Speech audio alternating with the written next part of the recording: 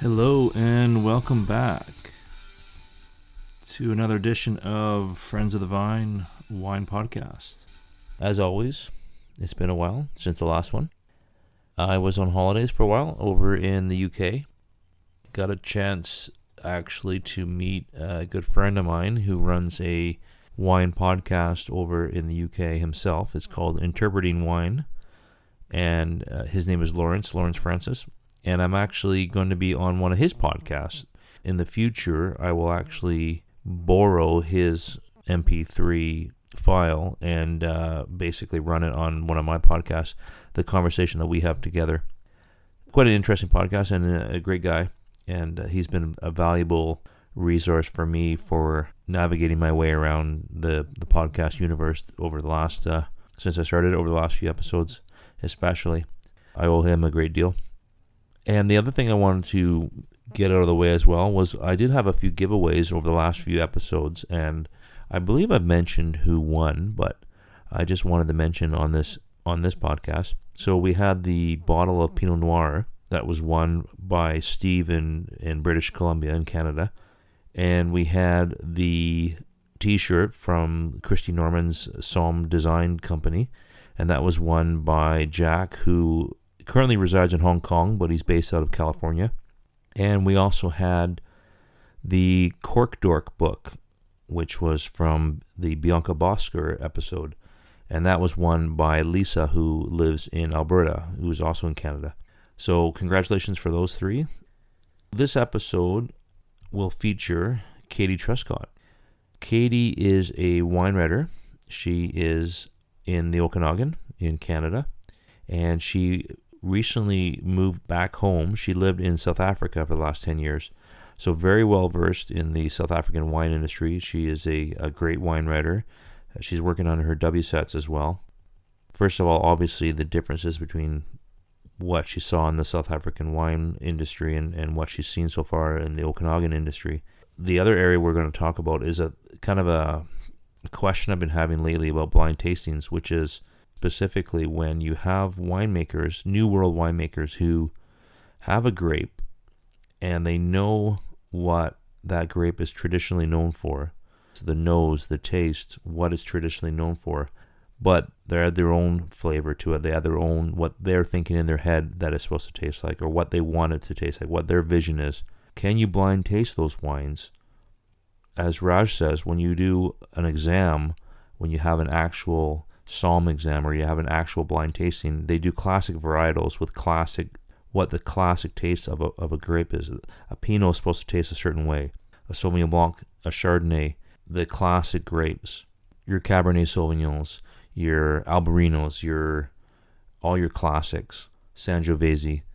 So those are the grapes that they're supposed to taste a certain way. You have your Barolos. You have a certain flavor profile. To change it, to have a winemaker change it, very difficult to blind taste. Is that fair? Is that something that should be blind tasted? When a winemaker, a New World winemaker, is just making what's in his head, whereas a traditional grape, Pinot Noir, a Cabernet Franc, you're looking for that leather, cigar box, the tobacco. You're looking for those notes in a Cabernet Franc. If all of a sudden you find that in a different grape, that's going to mess you up when you're looking for that in a traditional grape. So that's one of the questions I have for her as well. We'll get to that in a bit. And the other thing I wanted to mention was a thank you to all of you who've been patient in between episodes. I've got people who listen in California. I've got people who listen around the world in the UK, New Zealand, in Austria. I really appreciate the fact that there are people out there patiently waiting for a new episode and continuing to support my endeavor to provide knowledge and provide insight from various guests within the wine world. I'm hoping to have on a different variety of guests over the next few episodes as well. I've got some wine importers lined up. I've got some wine writers lined up. I've got a winemaker lined up. I've got a master somm lined up. So I want to add a variety to it as well, so that as you and I grow in our knowledge, we get and retain all that knowledge. We get that knowledge from all these great guests through the great guests that we're trying to have on the podcast. I'm trying to provide that knowledge to people, and hopefully that knowledge is getting out there to you guys, and you're enjoying it. if you're enjoying it, send me a note, send me an email saying, I'm really enjoying this, or hey, I'd really want to hear this person, or I really want to hear you talk about whatever it is that you want me to talk about. Send me an email, friendsofthevine podcast@gmail.com. So once again, thank you, as always, and let's get right into it. I mean, it's literally been a year that we've been talking about this. Amazing. And amazing how you can connect with someone. Well, I mean, I was still in South Africa when we connected. You were in Vancouver, and just sort of like how you can connect and share so much about a mutual passion like wine.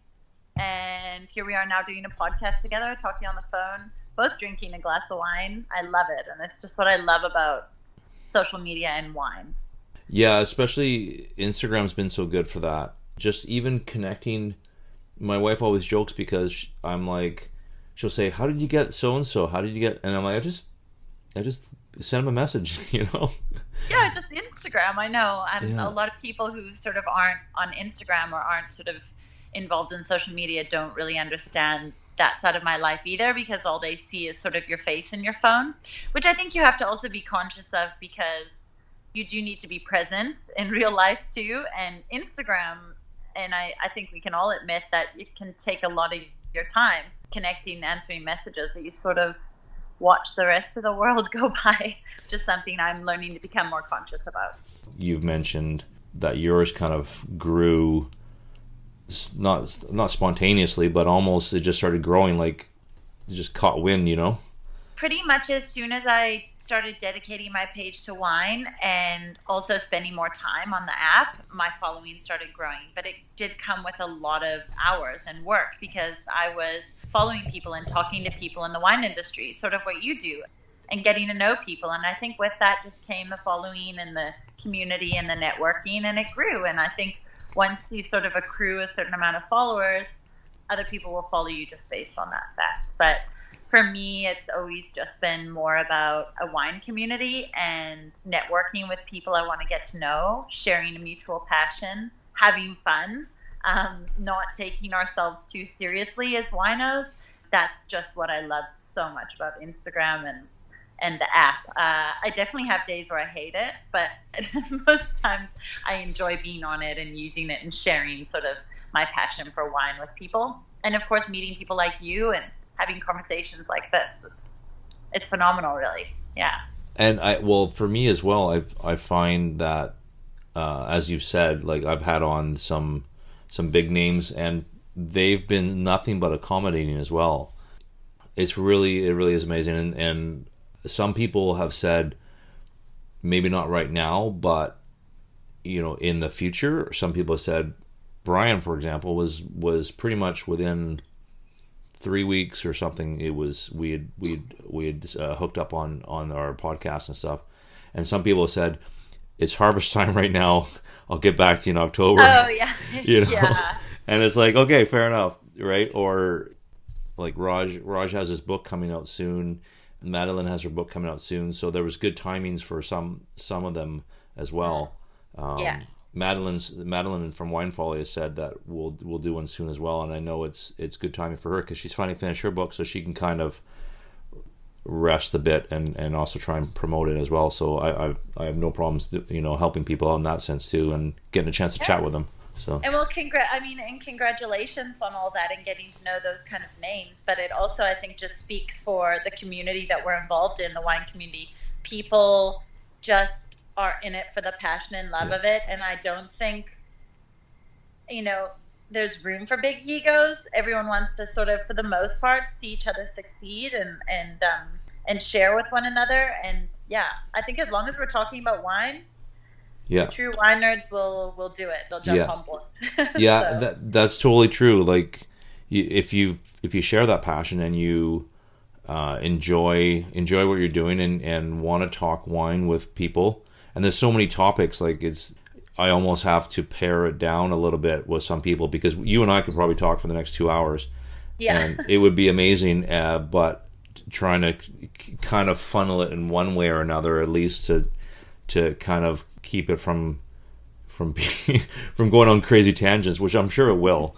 but that's I'll try besides. my best to sort of answer in short sentences. Uh, But I'm drinking right now. You told me what you're drinking. I'm Right. finishing up the last of the Smoke Show by the Hatch, oh which yes, I think I reviewed on my Insta a couple days ago, and 15.5% alcohol.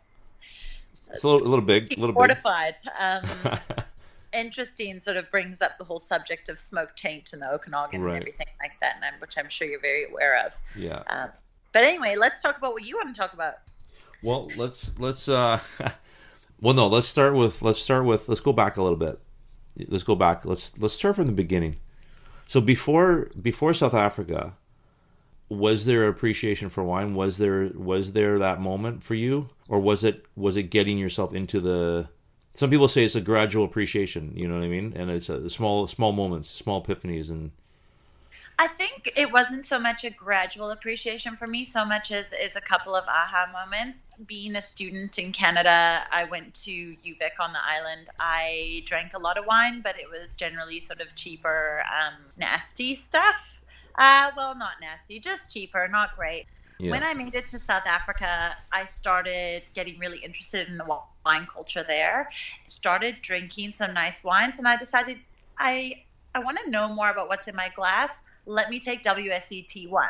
And a lot of people now, wine nerd friends, make fun of me. But I mean, I took level 1s. I wanted to start from the very beginning. I really didn't know much. And that was 2015. I went from 1 directly to 2, directly to 3. I jumped from one to another. And even then, after that, I jumped straight to the diploma, which is where I sit now.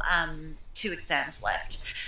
Yeah. And through WSET, through my mentor, Kathy Marston over in South Africa, I started tasting and learning and gaining this appreciation for South African wines particularly, and I just fell in love. I just fell head over heels in love with wine. It fascinated me, just the endless sort of amount of knowledge that I could gain. It was never ending, and just for me, yeah, I think I got bitten by the wine bug, call it that.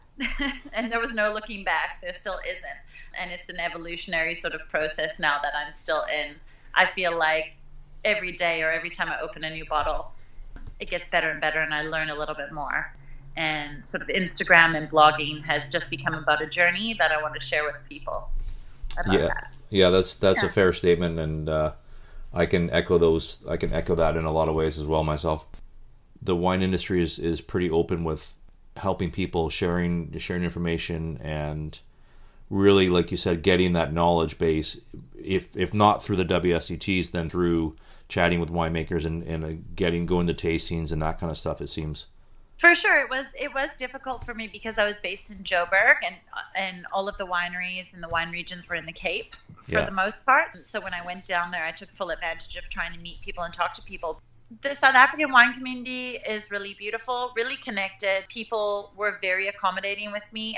2 or 3 months into my Instagram journey, wineries were contacting me and sending me wines to review and talk about, and that was fantastic. It's I don't know if we're going to get into it, but comparing it to, sort of the BC wine industry, the South African wine industry certainly has a lot more heritage and tradition. So a lot of the people who are involved in the wine industry there come from generations of sort of wine families. And then you do have these sort of young gun types that are studying to become winemakers, and they start creating their own labels. Or you might find they worked on the bigger estates as winemakers, and then they branch off and make their own sort of garagiste labels, which are really taking off. Unfortunately, not so well exported yet, but we're working on it. Yeah. I guess, I mean, obviously they're not old world, but they've definitely been around for quite a while. Yeah, I mean, I've had this conversation a lot because I don't think the rest of the world classifies South Africa as old world, but I definitely would classify it as old world. They were growing vines in the 1500s, so it's old to me. I would disagree. Although it's placed in the New World category, I think it's completely an old world wine region. Yeah, and that's I guess my point is that it is kind of classified in that region. Although, like your love of Shannon, there's only 2 places that are officially, designated for Shannon, right? And I mean, and South Africa is one of them. So I mean, that just shows you right there, right? Yeah, well, they're trying it here in BC. So I don't know if you saw, we did do a lineup. We did Quail's Gate had a Chenin Blanc. They're growing it there, and we lined it up against the South African Chenin. But I think people are experimenting with it. But in South Africa, certainly, yes, they know that the varietal works very well there, and it's been planted there for hundreds of years. Speaking about the BC and speaking about like we were saying, we always joke like the Wild West kind of trying. Like you said, trying everything and that I guess my point with saying that Chenin was like it's like the Loire and South Africa, right?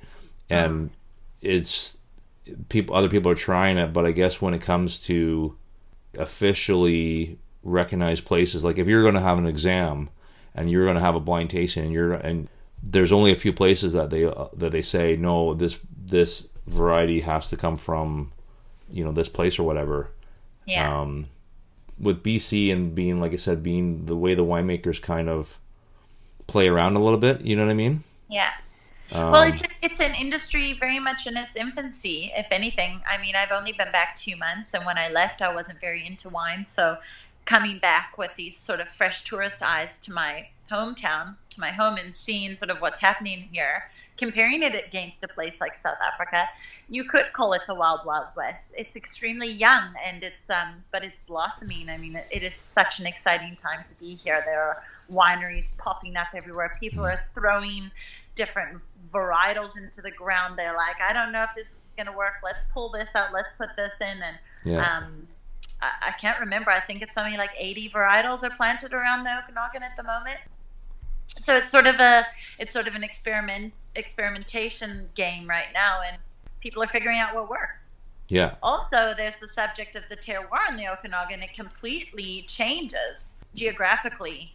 10 kilometers apart, you've got completely different terroirs. So it's very interesting. Yeah. Well, and that's like I had that conversation with Raj Parr where to me is fascinating that it's still you've got one sub-appellation. The way they do their appellations, or not, I mean, they don't call appellations, they call it geographical indicators, right? Yeah. Like you've got one. I think the Golden Mile is the only one that's kind of its own little thing, but you've got all this area, like you said, like every 10 kilometers. You can't say Vernon and up there is the same as Oliver. I think they've just officially coined a second one. So not the Naramata Bench. There is one that was just past the second one, but I have to look it up. Maybe like Black Sage or something, or yeah. Yeah. So we've got 2 now. Yeah. And like his response was, it's early days, and people will find their way, and they'll get their feet, and they'll figure out the laws and the rules and everything else. You know what I mean? Like it's so young that they'll figure it out. They still, they're still going to figure out how they want to work it, and so. Yeah, it's a great time to be here to sort of witness all that. It's exciting for sure. It's not like you want them to say, "Oh no, like France or somewhere where it's like, oh no, you can only plant this," right? It's like, no. Yeah, there's definitely, the beauty of a New World wine region is that it is sort of anyone's game. You can not do whatever you want. I mean, there are rules here, but there's certainly a lot more freedom associated with New World winemaking compared to the Old World. And there's beauty in that, certainly. With New World wines, putting in a wine what they want in their head, as opposed to what the grape is truly, known for. You know what I mean? I want it to taste like this, or I want it to, you know what I mean? And so when you go to a blind tasting or something, that's going to screw people up. And so that's why a lot of the exams use classic varietals, not New World, because they're a lot of times they want to put what's in their head. You know what I mean? Yeah, for sure. I couldn't agree more. Blind tasting's not for sissies. Blind tasting, your sort of your own brain can control it. I have that problem a lot in my exams. You should listen to your gut instinct, the first thing that comes to your mind, but also don't let it dominate you. Right. I'll sit down, I'll smell a wine, and before I've even tasted it, I'll say, for example, that's a Pinot Noir just by looking at it, at the color, and then that's wrong because you should go over it. But once your brain sort of decides that's what you think it is, it's really hard to dig yourself out of that. And it's good to follow your instinct, but at the same time, you've you've got to go through the whole thing Mm. and make an educated decision about what's in your glass. It's So the fun of blind tasting. are you saying go with your gut or not or I'm saying 50% of both. So you're. I find in exams, usually my gut is generally more right than my logic sometimes. But you also got to pay attention to that logic, because there are specific indicators in smell and taste of wine that are also going to be dead giveaways. So you've got to pay attention to that. You don't want to smell it and then come to your conclusion right away. And that's, I guess, and like what Raj was mentioning, like the other thing about what I was saying with winemakers just kind of deciding what's in their head, because if it's a Merlot and it's tasting not like a Merlot, it's tasting like a Cabernet Franc or it's tasting like something else, that's a problem, because that shouldn't be, and that's why like with the Master Soms and all those exams, they only use classic varietals, because if they're those should not be in the blind tastings, because then you're definitely going to mess yourself up, right? Yeah, and it's just downright mean. Yeah. I think by the time you get to your MS or your MW, I mean, even the diploma, it would be mean to do that. You've worked really hard, and I think you should stick to your sort of well-known varietals. Gosh, I can't believe this wine is 15.5% alcohol. I'm trying to remember what officially the percentage is to make it fortified, but I think that's pretty close. That's probably maybe about 0.5 away from... classic sort of effect of smoke taint. Yeah. Yeah. I still Instagram message with Brian and a couple of the guys I've had on in the past. Brian and I chat every once in a while, and I was mentioning about smoke taint and stuff, and how it's almost going to become, I think you mentioned that in your blog, it's almost going to become the norm, you know what I mean? And you're going to have to deal with it, basically. God, I hope not. Yeah. I mean, it sucks for the winemakers. Well, first of all, it sucks for the winemakers, because if you're trying to get it out of there, then that's going to suck. But then if you're trying to embrace it, well, then that's a whole other ballgame too, right? Yeah, but I mean, if all the wineries and all the winemakers embrace smoke taint, our industry, I think, would crash. It's such a young industry in its infancy. We can't have all of our wines. It's just my personal opinion. We can't have all of our wines sort of smelling and tasting like smoke with absurdly high alcohol levels. I think consumers are really appreciating what the Hatch has done. I think it's creative and it's nice, but it's nice to buy the one bottle. But to have your whole shelf lined with smoke-tainted wines, that'll be the end of the Okanagan wine industry. Well, and that's the thing. It's not going to agree. Everyone's not going to agree with that. Everyone's not going to buy that. No, for sure. Like, I'm just thinking about like a Cabernet Franc type wine where you've got those, the cigars, all that, the leather and all that. Not everyone likes that. Not everyone's going to want that as their regular red wine, Yeah. So you're more about the whites though, right, than reds? I do. I'd say I'm about 75% white drinker, 25% red, 60-40. 65-35. That's a tough call. Depends on the season too. The more red you drink, you'll be like at 80-20 by the end of it. Like, yeah, exactly. The more of the 15.5% wine I put in my mouth right now. Yeah. The end of this podcast is going to be Katie saying, "All wine should be smoke taint. All wine should be smoke show." I promise you not, Ian. I promise you not. But yeah. I'm actually hoping to have Grayson on in the future as well. Oh, nice. I've met him once briefly. Seems like an extremely cool dude. Yeah, same. I had the pleasure of going up. I guess this was before you had moved up or moved to Kelowna. I had the pleasure of meeting him and meeting Laura, and nice. Lots of fun. I always find it funny when she always talks about the BC brainwash conversation. You know what I mean? And it's interesting because a lot of people. It's one thing to support local and all that, but at the end of the day, if that's all you're drinking, then you're missing out on the rest of the world. You know what I mean?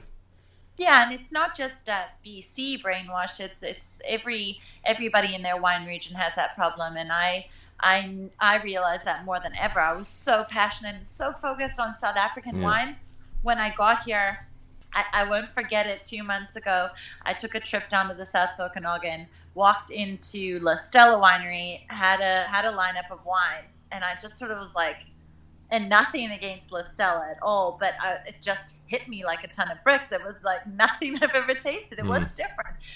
My palate was so trained to sort of different style, especially the reds at La Stella. South African reds, for me, the ones I've experimented with, were nothing like it.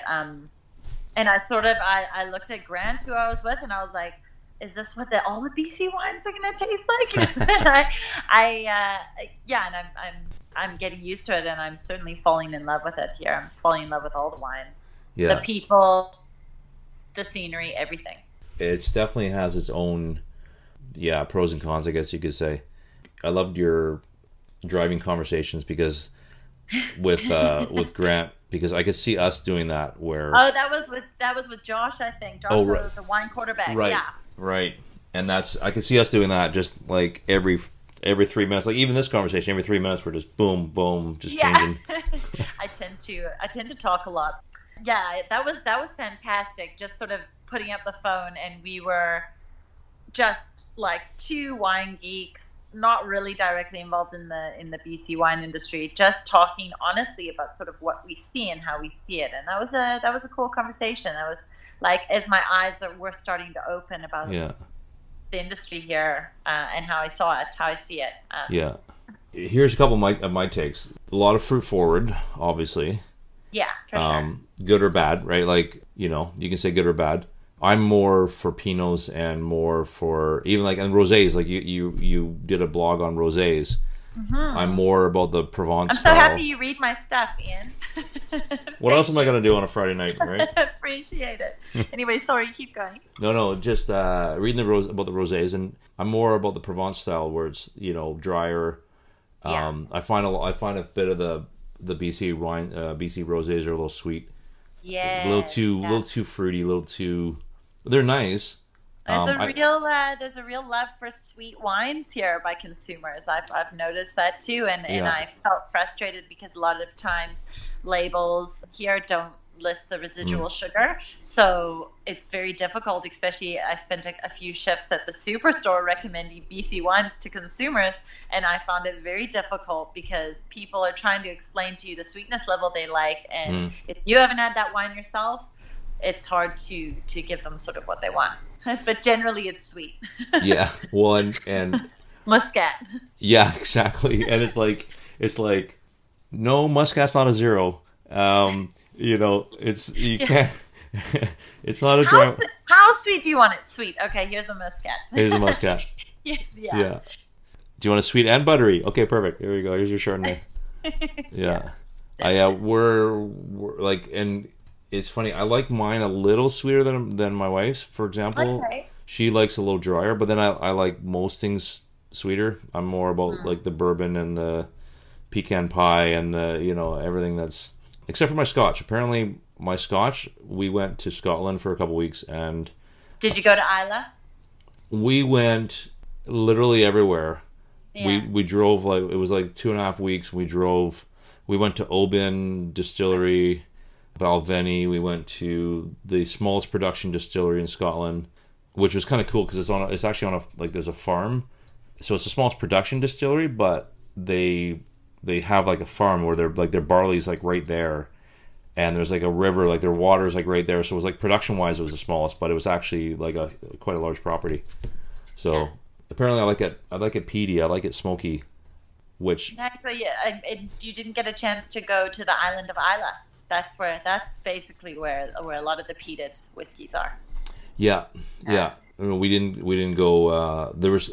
We went up towards the Isle of Skye and Inverness, but there's even further north you could go as well. So stunning! Oh, wonderful! Yeah, but it was a lot of fun. Regardless, it was you're driving around in the Highlands, and it's just amazing. Fantastic. Yeah. We're talking about rosés. We're talking about whiskey. Talking about whiskey. That's all right. That's the next best thing. Scotch is good. For sure. Scotch is good, yeah. So apparently I like it smoky, apparently. So okay. See, maybe you'll like the smoke tank wine. When I was at the Hatch, I bought a couple of the rosés. I have to look downstairs and see what I bought again. I bought a couple of the reds, a couple of the rosés, and then I bought one of their whites, but it was like a Gewürztraminer, I think, or a Riesling or something. Anyway, yeah, it's a Riesling. Nice. Yeah, the Black Swift, I think it's called. Oh, okay. Yeah, really Right. nice. I just like their whole vibe is great. You know what I mean? And that's one thing, like you said, about the BC wine is you've got, or the wine industry, and a lot of the places are like that, where they're just very low key. There's one, if you ever go up to Lake Country and are doing some wine tasting up there, there's one called Blind Tiger Vineyards. I think I'm going tomorrow. There you go. I am hitting Lake Country tomorrow. Yeah. Maybe gonna try and do 2 or 3 vineyards, and so and that's definitely on my to-do list. So. Yeah. Yeah. Is Blind Tiger one of them or no? Yes, I was hoping Ex Nihilo, Blind Tiger, Yeah. and maybe do 50th Parallel. I haven't seen it yet. Yeah. Yeah. There's a couple that are a little sterile, shall we say, for lack of a better term. Very kind of, Yeah. very, very industrial-ish, shall we say. Not industrial. What's the word I'm looking for? Square. Square? That's a good word. I don't know. Yeah, that's a good word. Standard. Blind Tiger's not. Blind Tiger's got they got the dog and running around the vines, and Well, I mean, they named their winery Blind Tiger, so you know immediately it's going to be pretty awesome. Yeah, I've got one of their shirts. I saw their shirt. I loved it. Their logo. Like I said, there's a dog lying on your feet while you're at the bar tasting the wines. Fantastic. That's great. That's what tasting wine, and especially when these places it's all like, if it's like super small, where you're literally chatting with the winemaker, or you're chatting with the winemaker's family, or you know what I mean. Like it's pretty cool like that. It's all about sort of memorable experiences in the tasting room. I think makes the wine taste all that much better. Yeah. Yeah. And that's the other thing, is if you go to a winery where they don't give two shits, and you literally you'll have places where you'll have 2 ounces or 3 ounces, not even, and places where you'll see them pouring and they're like, I poured an ounce too much, right? That's a whole nother really deep subject. That's another subject. I think The corporate kind of. Yeah, but even more so than that, I think, and I've spoken to Josh, that was part of the conversation we had, maybe that was off camera, when we did our big drive to the South Okanagan too. The Okanagan wine industry is so booming in the summer season. It's flooded with tourists. Those wineries are hosting, thousands of people. Yeah. And it's very difficult, I think, for them to find sort of the right help. Yeah. Or maybe the right people with the level of wine knowledge that they need, and it becomes a case of throwing people into the tasting room, and then which I really disagree with, because a lot of it is about the experience that you're creating for the person visiting your winery, and they're never going to forget it. Yeah. And that's totally true, because that's their first impression of your wine and your winery. And I know if you go in the summer, it's you're fighting. There's people who go for bachelorette parties and stuff in the wineries, and it can get pretty crazy, and you're not gonna have that experience. That's something, to be honest, that's one of the reasons why I don't go to the Vancouver Wine Festival or the trade show, which I should. I might go next year, but it's the same thing. You're in like a little corporate. You're at a table and you're shoehorned in with like 50 other people, and you're trying to enjoy that wine and actually get something out of it, and you're getting jostled. And that's why, if you go off season in places, then you'll get way more actual interaction with the winemaker or somebody who actually has some knowledge and stuff, right? And yeah, definitely. It's a tricky one. Yeah. It's a tricky one, and I know that there's definitely two sides to that. It's not easy to also find the right people, and you do what you've got to do to keep your establishment going through those months, and you do the best you can. We're all doing the best we can. Well, and that's their time to make money, because if people aren't coming in the winter, but like you said, I guess it's like you've given me 2 ounces, and now I'm supposed to make a $30 to $40 decision So are you gonna buy that or not? Kind of stuff, right? Like, Yeah, I mean, and that there's another subject we could talk about. But like, should people be obligated? Should they feel obligated to buy a bottle after a tasting? And a lot of people get angry for being charged for tastings, but I think it's good practice. If you are going to a winery, you have a great experience, enjoyed the wine, buy a bottle, support the winery, and it's worth it. For sure. And if you know Buy you're a gonna case. What's that, sorry? Buy a case. Yeah, exactly. And I mean, if you're gonna get charged $5 or $10 or whatever, and then you buy a $30 bottle, unless you really don't like, unless there's something like you're not, like you said, you're not gonna buy every bottle that you possibly try. But if you come up with a bottle, if you hit 4 or 5 wineries and you come home with 4 or 5 bottles, it's not a bad day, right? So definitely. And you're buying. It's a lot more memorable to open that bottle at dinner a few weeks later. You remember the experience you had. It's a lot. I don't know. It's a lot nicer than maybe going down to the liquor store and buying it. Yeah, you celebrate sort of a great holiday or whatever. Yeah. It was that you had. I generally, if I do a tasting, I'll always buy at least one bottle.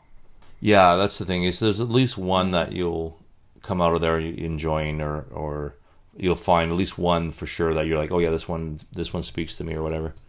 Yeah.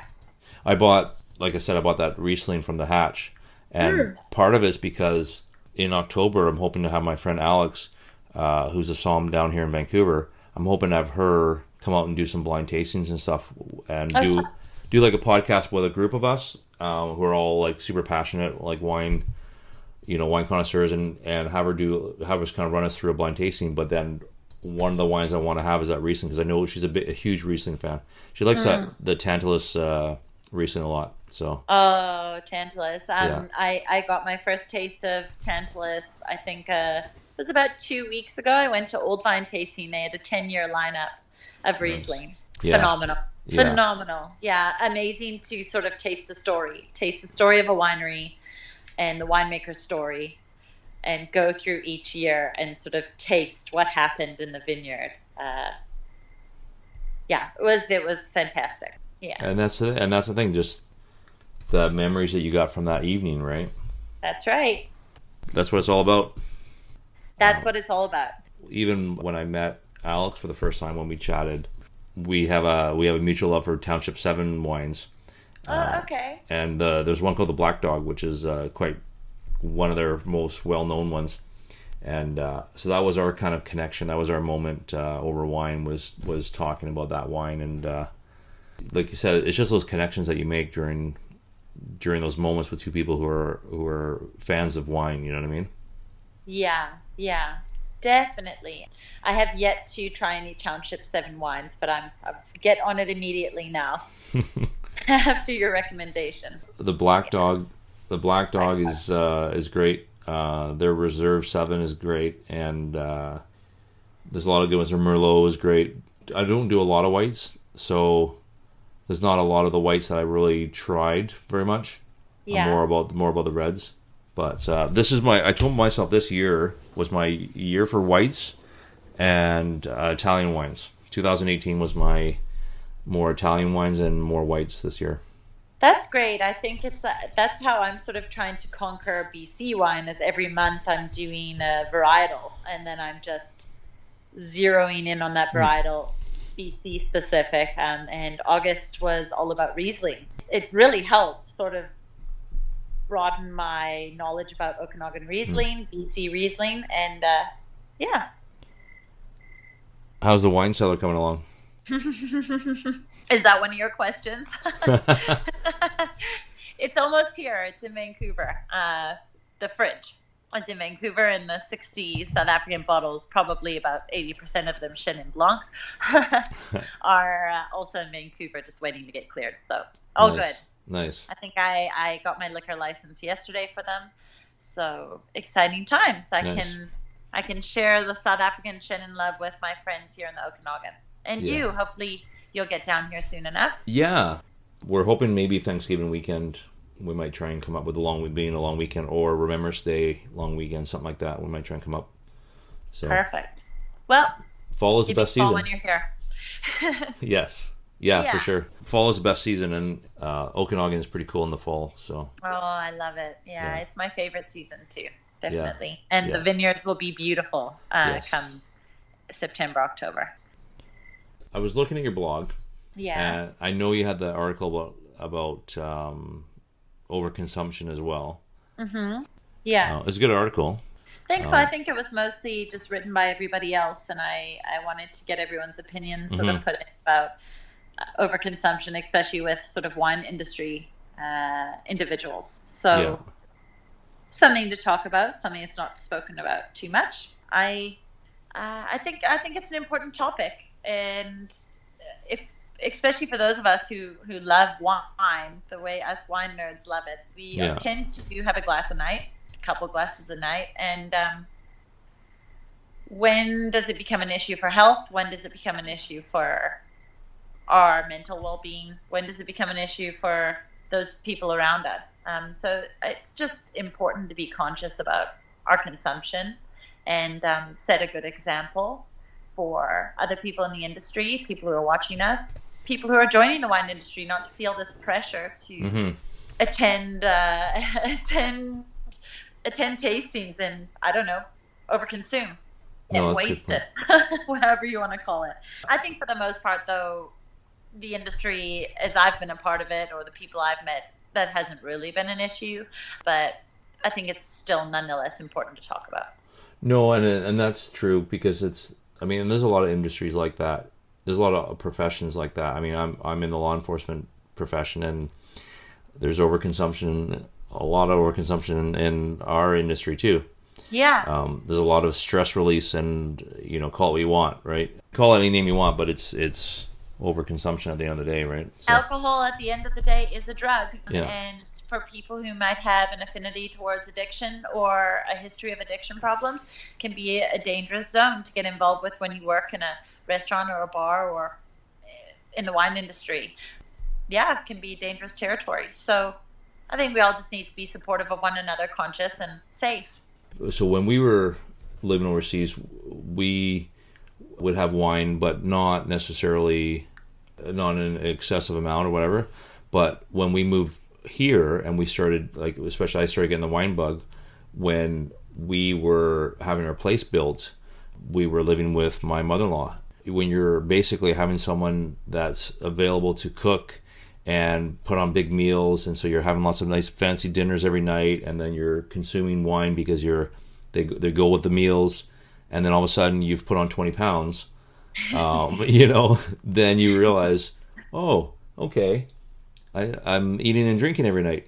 You know what I mean? I know, but it's just so nice. So nice. Drink nice things all the time. It's so nice, and someone's nice for living. It is for living, yeah, and that's that balance. That's that balance that you talk about, right? Balance is really everything. Yeah, definitely. And balance in the wine industry itself is also very, very important. Yeah. Balance not just in what we consume, but balance in. Gosh, I mean, I could go on another tangent, but should we just leave it? No, go on that tangent. I was very passionate in my time in South Africa about balance in the wine industry from a color perspective, from a gender perspective, and it's been refreshing to come to BC. There's a lot of women involved. Yeah. A lot of sort of different cultures, and it's refreshing. South Africa, I struggled a lot with sort of what I saw, but I think it's changing for the better, and it is evolving the way it's supposed to. You would assume that as the years go by, that should become things should become a little more normal, shall we say, and not necessarily as a specific concerted effort, but I try to have my podcasts as kind of as equal as I can, and I don't necessarily go, okay, one, but I've had about 4 or 5 guys on, I've had 4 or 5 women on, and it's just worked out that way really well, especially through social media as well, that there's a lot of, like you said, there's a lot of women in the BC wine industry, a lot of women online that I've gotten a good connection with and stuff, like yourself and like my friend Alex and all these other people that, like Bianca and Christy Norman, great people I've chatted with and been able to have on, and just natural natural connections or whatever, and not necessarily a specific effort to try and keep things exactly equal, but I do make an effort to try and make sure it's balanced in that sense, right? That's great. My cousin Emily is a winemaker in Ontario. She's been around the world making wine. She's worked in New Zealand. She's now in Ontario. She's worked in BC, and to see someone, and she's fairly young as well. To see someone, that's another mini tangent, is to see female somms or to see the growth, especially with a lot of the younger professionals. You know what I mean? Yeah. To see what potentially, like, you've got all these 24 to 30-year-old group that are now kind of will lead the way in the next 10, 20, whatever years. Yeah. Right. So that's so cool to see. So yeah, like you said, it can only get better through the years, right? That's right. Definitely. I feel like I'm the one talking now. Oh no, I mean, you can ask me anything. I like hearing your thoughts too, and yeah, it's a conversation. It goes both ways. I think we can leave it there. Okay, cool. Yeah. Well, thanks so much for inviting me on, and finally we get to have a conversation that's not done with our thumbs. Yeah. On typing on Instagram. So yeah, and I appreciate the support, and always. Yeah, always. Yeah. And at some point we'll do something more face to face. I laugh when you said we were like about the phone conversation. Then you're like, "Oh, are we podcasting tonight?" I wasn't expecting it. I was like, "Here's a list of questions." Boom. You're like, "What?" Yeah. Yeah, exactly. I appreciate these sort of things happening last minute and more organically than too staged and planned. Yeah. That just makes me nervous. No, exactly. And for sure. And I at least try and give people a heads up on possible topics, because then you don't want them, you want to give them questions, or you want to let them know a bit ahead of time of what you're going to talk about, but you don't want it to be kind of rehearsed. So yeah. Hey, a question before I forget. What other podcasts do you listen to, or do you listen to podcasts? I'm really bad with podcasts, so I tell myself I'm gonna start listening more. So if you have any to recommend, I would love that. Because I was just listening to the Guild Somm podcast. Oh, okay. And we're talking about terroir, and we're talking about what winemakers are thinking or doing or whatever. His most recent one is excellent, and I'm actually going to have him on hopefully in the next couple of weeks. Jeff Kruth. Fantastic. By the way, I don't know how it happens. I email people and they say, "Hey, sure," and it happens. That's because wine nerds are the coolest, nicest people you'll meet in the world. Literally so accommodating. People have been so accommodating, and when you show interest. And I do the whole, I'm just a small time little podcast, come on and give me a favor, and then boom, I get somebody on. And they say, what, the opportunity to do a podcast about wine? Count me in. 20 minutes to talk about wine, my favorite subject? Absolutely. Yeah. Absolutely. But yeah, check out his, because he just talks to a couple California winemakers. You're talking about, like, you're saying about residual sugar, and you're talking about acid, and that's all the conversations that they were talking about. All that good geeky stuff. All that good geek the crap out of it. I love it. And he just literally put it out a couple weeks ago, the most recent episode. I highly suggest it. Okay. Yeah. Awesome. I'll check it out for sure. So much fun talking to Katie. We could have probably talked for a couple more hours. Just trying to actually bring it down in editing down to at least an hour and keep it somewhat manageable was a bit of a task. But yeah, great conversation with Katie. So I think I'll leave it there. In the next couple of weeks, we'll have a few others out. We've got a couple people that we are almost have a confirmed answer with. Jeff Kruth and Madeline from Wine Folly, and Jason Wise from the Somm films, the director of Somm. So that should be the next couple episodes for you guys. Take care. Have a glass for me.